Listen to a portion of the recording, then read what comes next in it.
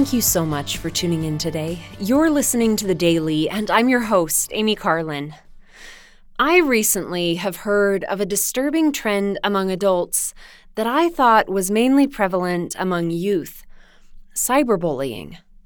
I have now heard of multiple women in their 30s whom I know personally being harassed by unknown numbers or fake social media accounts that have been created for the sole purpose of sending anonymous, unkind messages to people they know in real life, but would never say something like that to their face.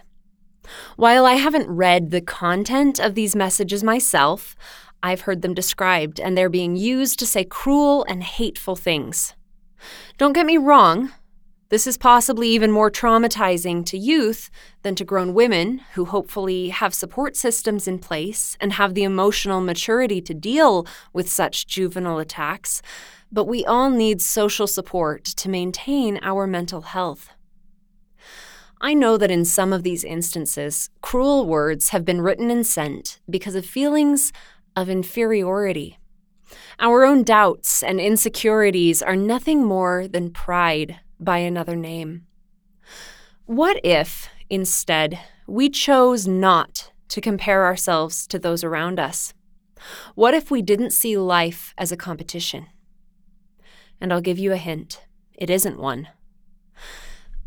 When I was in the color guard of my high school's marching band, our band director always told us to make each performance a personal best, including the rehearsals, which he always considered to be like performances.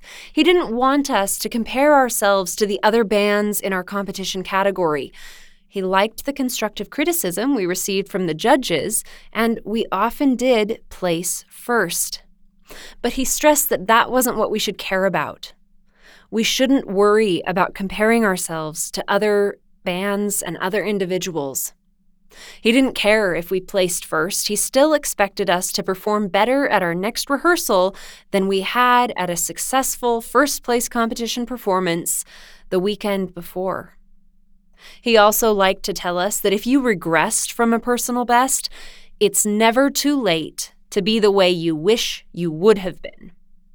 So if you ever find yourself consumed with feelings of jealousy, maybe take a step back and examine what you're really dissatisfied with about your own life. Strive for a personal best and only worry about what you can change yourself.